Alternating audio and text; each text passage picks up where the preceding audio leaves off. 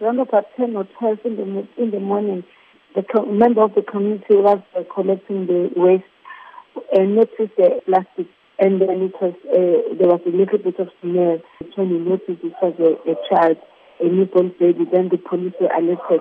On arrival, the police found the body of a 3-month-old boy, but at the moment the inquest docket has been opened for investigation at Verulam police station.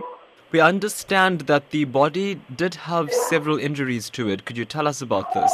It's only the postmortem that can confirm that. What is the process now? You say an inquest has been opened.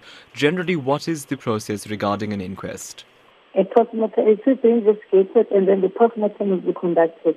If there are any, if we are only guided by the postmortem if we found like a person dead or the child dead, then if there are any injuries, the postmortem doctor is the one who is going to confirm that the child was killed or whatever, but we cannot confirm as police.